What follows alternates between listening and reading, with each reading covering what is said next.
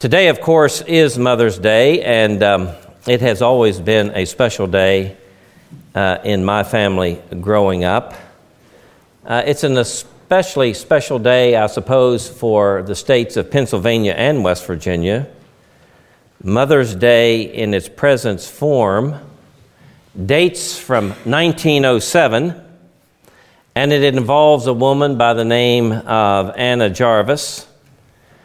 She lived in Philadelphia and sent some carnations to her home church in Grafton, West Virginia, the Methodist church there, in memory of her mother who had died 2 years before. It involved, Anna did, she must have been quite a activist. She involved John Wanamaker, the great merchant of Philadelphia. And when he got behind it, it helped promote Mother's Day, and the next year it was observed in New York. The day has its roots much earlier, and I'll mention that at the end. We honor our mothers for their care and wisdom, their sacrifice and love, their faith and purity. What is indeed a wonderful phrase, I believe, and captures the way we think of our mothers. The hand that rocks the cradle is the hand that rules the world, written by a man by the name of Wallace. I read a joke recently about two mothers, and one mother said to the first mother, "How do you get a sleepy son up in the morning?" And Mother 2 said, "Just put a cat in the bed." And the first mother said again, "Well, how in the world would that help?" She says, "My son sleeps with the dog."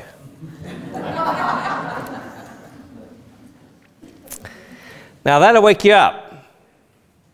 But I'm not going to preach the rest of my sermon on Mother's Day because this is another day that's important in the life of the church. It's Ascension Sunday. Last Thursday was Ascension Day. This is Ascension Sunday. Now, I try to preach the church calendar around Christmas and Easter, and I'll preach next Sunday on Pentecost. Hope you're here. And then following that, I'll preach on the Trinity, and then I'll be finished, and I'll just float around whatever I can find a topic from there on out. But I like to stick with the church calendar around Christmas and Easter. It's important. Because we are treating or dealing with the great doctrines of the faith. You say, "Pastor, I'm not an intellectual. I don't care about doctrine. I just want some practical advice." Well, let me say, before the practical advice can really be efficacious in your life, you must have a framework, understanding, a worldview out of which it works. You may be as strong as a bear, but if you don't know how to use your strength and how to direct it, it's not helpful. You may be as swift as a deer, but if you're running in the wrong direction, things are only getting worse. We need doctrine. We need to have our minds shaped by the gospel of Jesus Christ and the great events of Scripture. And so today, I'm preaching on the Ascension. Following the resurrection, and over the space of approximately 40 days, Jesus appeared to his disciples, and he instructed them in the things pertaining to his kingdom. He also prepared them to receive the Holy Spirit. And therefore, in many ways, that will be the birth of the New Testament church. And this church was to go into all the world and preach the gospel to every creature. But before the Pentecost day and before the church was birthed, he says, "I must ascend and go to my Father." And then outside the city of Jerusalem, close to Bethany, he met with his disciples. He raised his hands, and that's why I raise my hands at the benediction. He raised his hands and he blessed the people. And then he was taken bodily before their eyes up into heaven, and a cloud enveloped him. And the scripture says in Acts 1 that the same way you have seen me go, you will see me come again. And the church then is that community that lives between Ascension, Pentecost, and the second coming of Christ. We call this whole episode then, outside of the city of Jerusalem, when he finished his earthly appearances to his disciples, the Ascension. In many ways, the ascension of Jesus is really underplayed, if you will, in our church life. In the modern period in particular, I don't hear sermons on the ascension. Do you? I don't hear many. I preach one at least every year because I want to keep it before you. And there may be good reason for that because, in a sense, even in the New Testament, sometimes the ascension is collapsed into the resurrection. But if you read clearly Luke and Paul, they focus on it more than any other New Testament writers. And when they focus on the ascension, they're focusing on the power of God in the name of Jesus. For this same Spirit which raised Jesus from the dead, our text says, is now at work in you. And it really becomes efficacious when he ascended on high and sends the Holy Spirit. And so let us take a look at the text, which is Ephesians chapter 1, verses 15 through 23. Speaking of God's power, our text says this: He, that is God, raised him, Jesus, from the dead and seated him at his right hand in the heavenly realms. This is called the session of Jesus. He ascended on high and now he sits at the right hand of the Father. What does that mean, that right hand? The right hand is your power. It represents that Jesus reigns in power. Now, surely, it's hard to picture this kind of scene because this is otherworldly in a sense. It's in a different realm, a different dimension. But he sits on high and the Trinity reigns. But God has revealed himself as Trinity, particularly through his Son in his body. And he bodily ascended to the Father. Now, what the ascension is very simply this. It is the exaltation of Jesus Christ in the Scriptures. Sometimes it is said that in the resurrection he is exalted. But if you want a formal period or event, it is when Jesus ascends on high and sits at the right hand of the Father. He is said to be exalted. He is Lord. He has a name which is above every name, or a title, as it says in our text. You can translate that word name or title. He has a name or a title that is above every name. And in another place it says that at the name of Jesus, every knee should bow and every tongue confess that Jesus is Lord. So when we look at the ascension of Jesus Christ, we're focusing on Jesus as the Lord of all. I want to read Acts chapter 2, verse 36. And remember, this is in the early speech of Peter, the first sermon.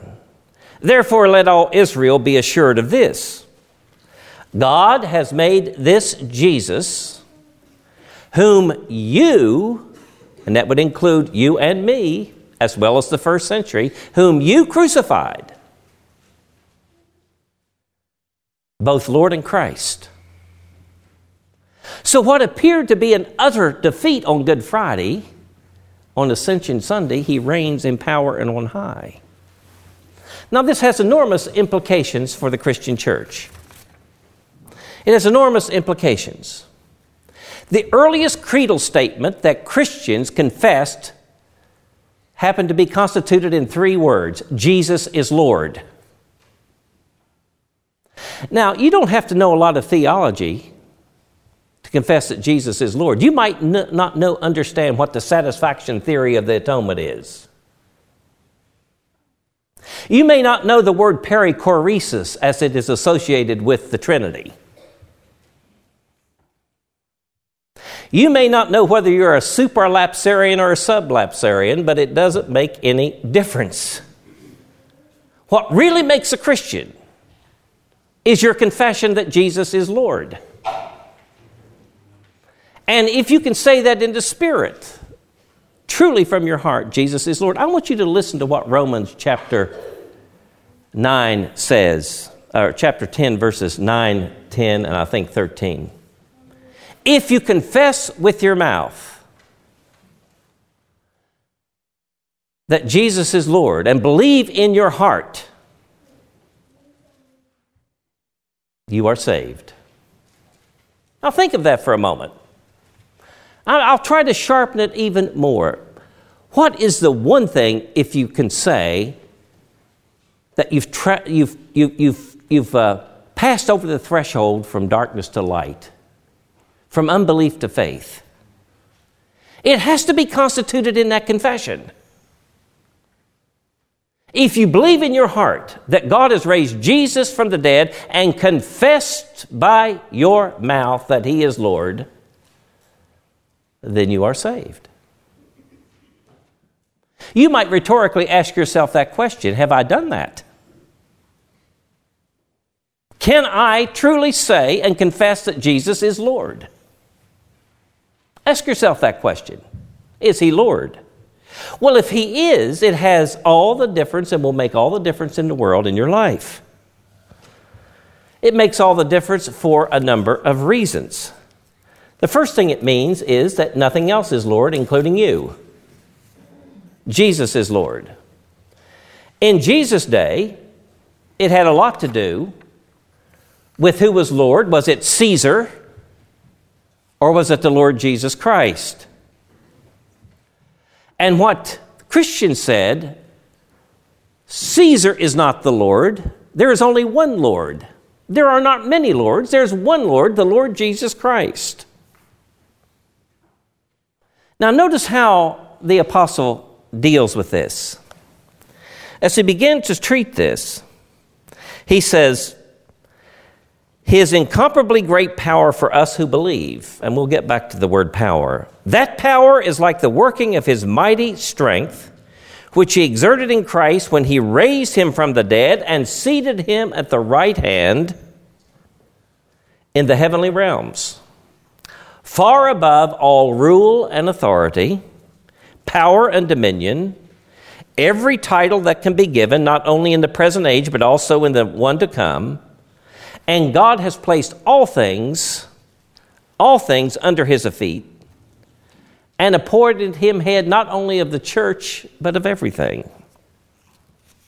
Now what this means is, if you look at verse 21, is that there's no power on earth or in heaven or under the earth that rivals Jesus.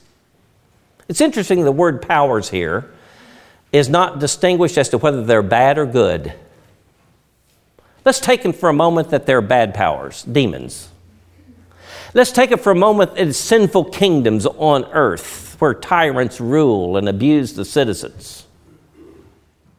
Let us take it in that realm. Is there anything that can challenge the lordship of Christ? Nothing. He reigns over all. Well, let's take these powers as being good powers. That would mean the angels in heaven. Are there any that rival Him? Well, Satan found out differently, didn't he? There are none. There are none. He has a name or a title which is above every name. And He alone is Lord. And if you come to the conclusion where that is the way it is, and that is reality at its deepest level, it will change your life. That's why the confession Jesus is Lord is so important. If you believe that, we can teach you everything else. If you believe that, then we can instruct you in the way of righteousness, and you will go. Jesus is Lord. That's what the ascension means. That's what the ascension means. It means then that death, for instance, is not the end. It wasn't the end for Jesus, was it? And so what that means is that your death is not the end. As a matter of fact, death will never defeat you. Romans chapter 8. It's interesting how much Paul emphasizes the ascension in a very subtle way. Death will never separate you from the love of God. We've had death in our midst. We've watched some of our most cherished loved ones, intimate persons in our church, pass away. But that's not the end. If death had the last word, then Jesus would not be Lord. It doesn't. Well, you say, Pastor, I'm not so much worried about death, but I'm trying to struggle to live the Christian life. I fall down and, well, get back up. There's nothing in life that can separate you from the love of God. Life will not defeat you. It may knock you down, but it will not ultimately defeat you if you really believe that Jesus is Lord. You are not victim. You know, we live in an age and a place where everybody's a victim. Victimology is an industry in America. We've come to a sad state when that is the case. And if I were to quote some of the statistics, it would discourage you. If I were to quote how many people believe that they're entitled to something because they're some kind of victim, and we've got in our national life people living off of victimization and getting rich and gaining more power. I hope you understand that you are not a victim. There's a video that I wish I could show you of a man who has no arms and no legs. Maybe some of you have seen it. This man, maybe in his 30s, late 30s, lying on the ground, speaking to some young people. And he's a devout Christian, and he's sharing Christ with them. I think he's from Australia. And he is able to wiggle up off the ground and stand before them and tell them the gospel of Jesus Christ. That's the power of God at work in us. And when we say that Jesus is Lord, we are not victims of any power or thing or whatever. It's important to remember. You know, those cultures which make it, and those cultures which have, if you will, a better life are those that don't see themselves as victims. Go into some third and fourth world countries where the spirits are alive and they're controlling, and see what happens in the culture and life of those people. They're fearful.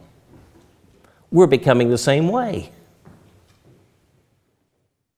When you cease to believe that Jesus is God and He is Lord, my friend, you are susceptible to everything and every belief and every superstition.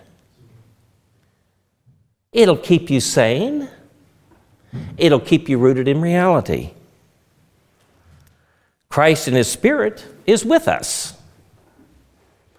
As a young Christian, I was struggling in believing. I had a professor in college who graduated from Fuller Theological Seminary in evangelical circles, but he'd become very liberal. And we were reading Erich Fromm, The Art of Love? And Erich Fromm was attacking my newfound faith of a few weeks in reading the book, and so was the professor. And I happened to be driving in my red Corvair.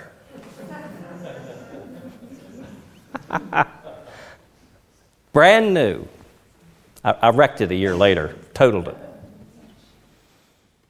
Driving in my Corvair. And I turned on the Back to the Bible broadcast. And I heard Theodore Epp quote this verse. Greater is He that is in you than he that is in the world. I tell you, it saved my life. Remember that. There's nothing in life that can separate you from the love of God. We are more than conquerors in Christ Jesus. That's what the ascension means when you confess Jesus is Lord. He's exalted above all powers. Jesus is Lord. You're not a victim. You're more than conquerors. Behave like it. Behave like it. Realize what you are in Christ. Nothing in this world. Now let me get to the third point. It seems disjointed, but it's not. You'll notice that the apostle ends up applying the ascension to the church and to the whole world. Now, that phrase, the fullness of him who fills everything in every way, is a difficult phrase, but I take it simply to mean at least this, that he is Lord of all. But before that, he says something that I want you to notice in verse 22. And God placed all things under his feet and appointed him, that is Jesus, to be head over everything for the church. Now you know that Jesus is the head and the church is the body. But I'm going to say some things here in this point that's going to trouble some of you. He's the head over all things pertaining to the church. The church is a divine institution. Now, if you read my introduction to the business meeting, you also see that it's a divine institution. It's incarnated. We partake of the same structures of ordinary society. We have business. We have financial matters to deal with.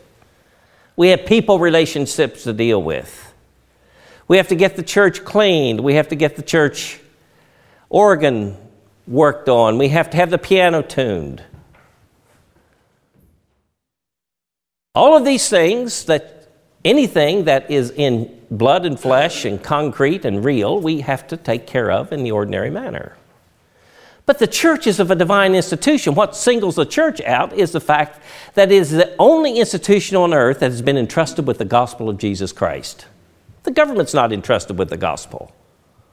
It'd be a profanation if it were. Single individuals can preach the gospel, but they're not entirely trusted with it either. The church of the Lord Jesus Christ is a divine institution. It is absolutely a necessary institution. And the early church took these verses like this so seriously that they came up with the phrase, extra ecclesiam non salutis. Nice Latin phrase. What does that mean? Outside the church, there is no salvation. You say, Pastor, boy, that is going too far. But wait a minute. While I think it may go too far, let's look at the truth that it is pointing at. You can't ignore the church of the Lord Jesus Christ. It's his body.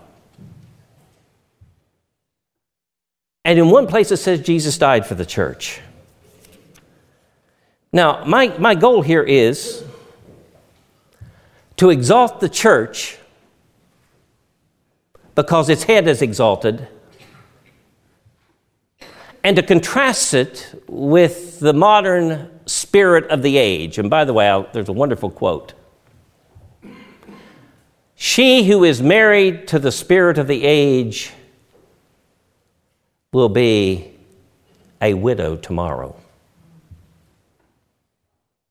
The spirit of the age tells you that the church is not important. I'm spiritual. I've had this said to me so many times, I'm going to do this the next time I hear it. Pastor, my religion, I'm spiritual. I don't belong to anything. It's just too complicated. It's too much trouble to live with people. I can hardly live with myself, said someone. But that's your problem. You can't live with yourself until you're living in the church. It has a sanctifying effect in your relationships when you're under authority. It forces you to do things you wouldn't normally do. It forces you to make up and to get along when you don't want to. It forces you to live with people you don't like normally. You learn to like them. If you're just going to gather together with people who think just like you all the time and do everything just like you, well, you have no opposition. You're greasing the skids for everywhere you want to go. We need to be challenged as to our life, our doctrine. And so the church is an important institution. Let me give you some reasons for the church and why Jesus is the head of the church and the church is a special institution of God. In the church, we truly are spiritually united with Christ. We are the body and He is the head. Notice how much Paul plays that up in 1 Corinthians, pertaining to the gifts. When one hurt, we all hurt. Let me say also this. Because we are joined with Christ, it means that His destiny is our destiny. Think of that. Whatever the destiny of Christ is, that's my destiny. If He died, I die. If He lives, I live. If He's exalted, one day I will be raised up and seated in the heavenly realms. And of course, every Lord's Day, I hope that's true too. The church is a trustee of the Word. God has committed His Word to the faithful, together, to proclaim the gospel of Jesus Christ. I did my dissertation on a Southern Presbyterian by the name of James Henley Thornwell of South Carolina. He was called the second son of South Carolina, second to John Calhoun. Many in the North thought that he had the power and authority to stop the Civil War. He was even indicted by many Northerners because he didn't. There are two things that have left a lasting impression on me from him and studying him. Two things that I can mention in ease. There are some other things too. Number one, when he prayed, he loved the phrase, he prayed to Jesus, the great head and king of the church. That phrase you'll uniquely find in Presbyterian circles, particularly Southern Presbyterian. Jesus, the great head and king of the church. And the second thing that's left an impression on me, he says the church is a missionary society. A vision and outreach.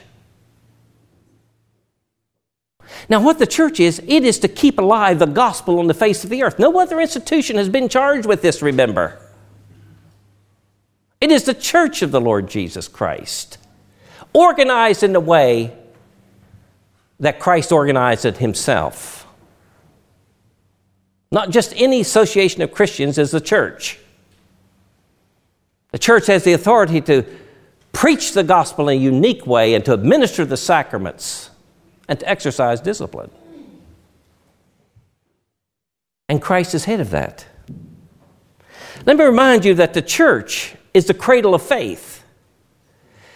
It inculcates faith through its preaching and teaching to its young. And those young grow up and pass that on to the next generation, and the next generation, and the next generation. If you think that's not true, see how much faith is being passed around in the world. And then check out in the church. Yes, do we make everyone Christians or able to preach the gospel to them, they come to faith? No. But where do the Christians come from? They're not popping up there as wild daisies in the world. They're growing up in our midst in Christian homes and the church of the Lord Jesus Christ. He's head of all things to the church. The church, you see, is a mother. And I'm back to my final point real quickly. Not a point, a close. Church is a mother. Calvin loved that phrase. The church is a mother. It's nurturing. It disciplines. It trains. It feeds. Does all those things. Mother's Day actually has its antecedents with Anna Jarvis's mother and others. That's why back just after the Civil War, this country was in a mess. It had been preserved through warfare, but notice what happened. Unbelievable tragedy and casualties, particularly in the South. And Anna Jarvis's mothers and others said, well, let us do something. Maybe the mothers can help unite informally the North and the South. And they began to form organizations in the churches, by the way, not in the state, of fellowship and encouragement. And so Anna Jarvis in 1907 was recognizing her mother who died 2 years before, but she was actually recognizing her labor, which had been for 30 years, trying to unite. And I think it was pretty successful. My wife still may call the Civil War the war between the states, but she's able to live with all of us. She grew up in the South. Some of you have been to South Carolina and other states. You know how strong the feeling is. But we're pretty much all on the same page. Not because the government mandated it, because the spirit of unity arose in the hearts, particularly of our mothers, to take care of the sick and the wounded and to bind up the brokenhearted. My friend, you can't live without the church of the Lord Jesus Christ. You're on a fool's errand if you think that's the case. Jesus is Lord. And look at that phrase again, and I close with it. He is Lord. Well, what's He Lord of, Pastor? Over everything for the church, which is His body. Now, I hope this Mother's Day you have a greater appreciation for that mother, which is the mother of us all, even the church of the Lord Jesus Christ. He is risen. He is risen indeed. He is on high. He comes again for His bride. Amen.